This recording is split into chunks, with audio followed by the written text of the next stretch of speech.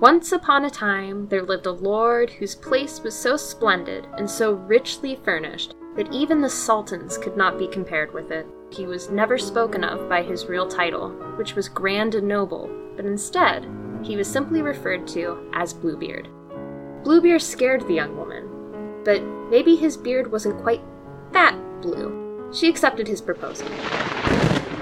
I don't know about you two, but they did kind of get in the witch's head. It's almost like a childlike fear, like how kids will sometimes get really, like, super afraid of something random and it doesn't, like, quite make sense. These seem like reflections of our own insecurities.